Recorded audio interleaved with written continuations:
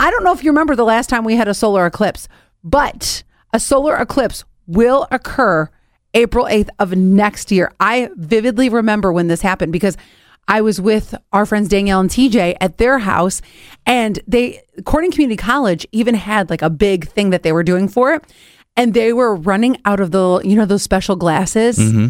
They were running out of glasses to wear to watch the solar eclipse. So we ended up making the little box thing where you put the hole. So I never actually like saw it.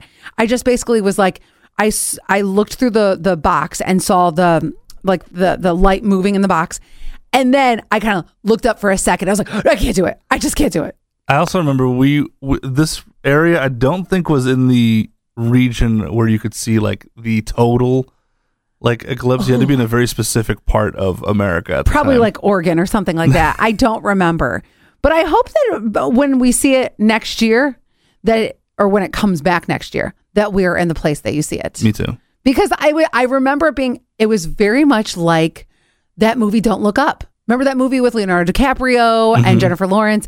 I remember everyone was outside. I was like, it was almost insane. It was everyone. I don't know a single person that didn't at least attempt to go outside to watch it.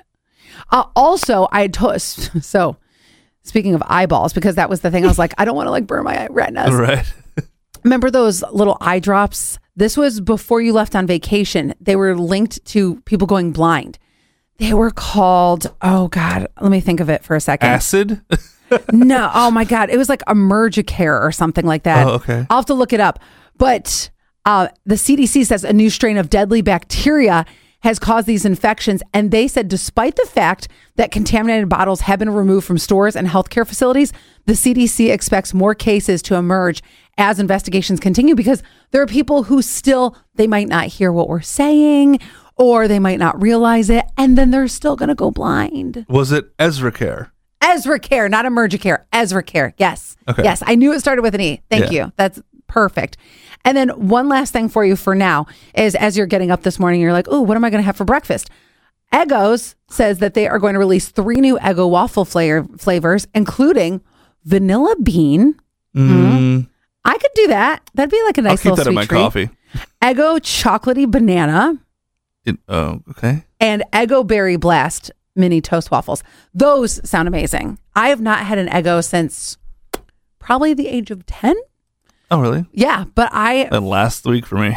Really? Yeah. What kind? So was it blueberry? Was it cinnamon? Which one did you? I go with buttermilk or home style every time. Oh my God, that sounds so good. I feel like that's you. So if you guys didn't know that you were in the Netherlands, right? You had like a little Belgian waffle while you were over there. Yeah. Oh, that's way better than. Oh, for sure. But it's like once you have a taste of something, you're like, oh, I need to have that again.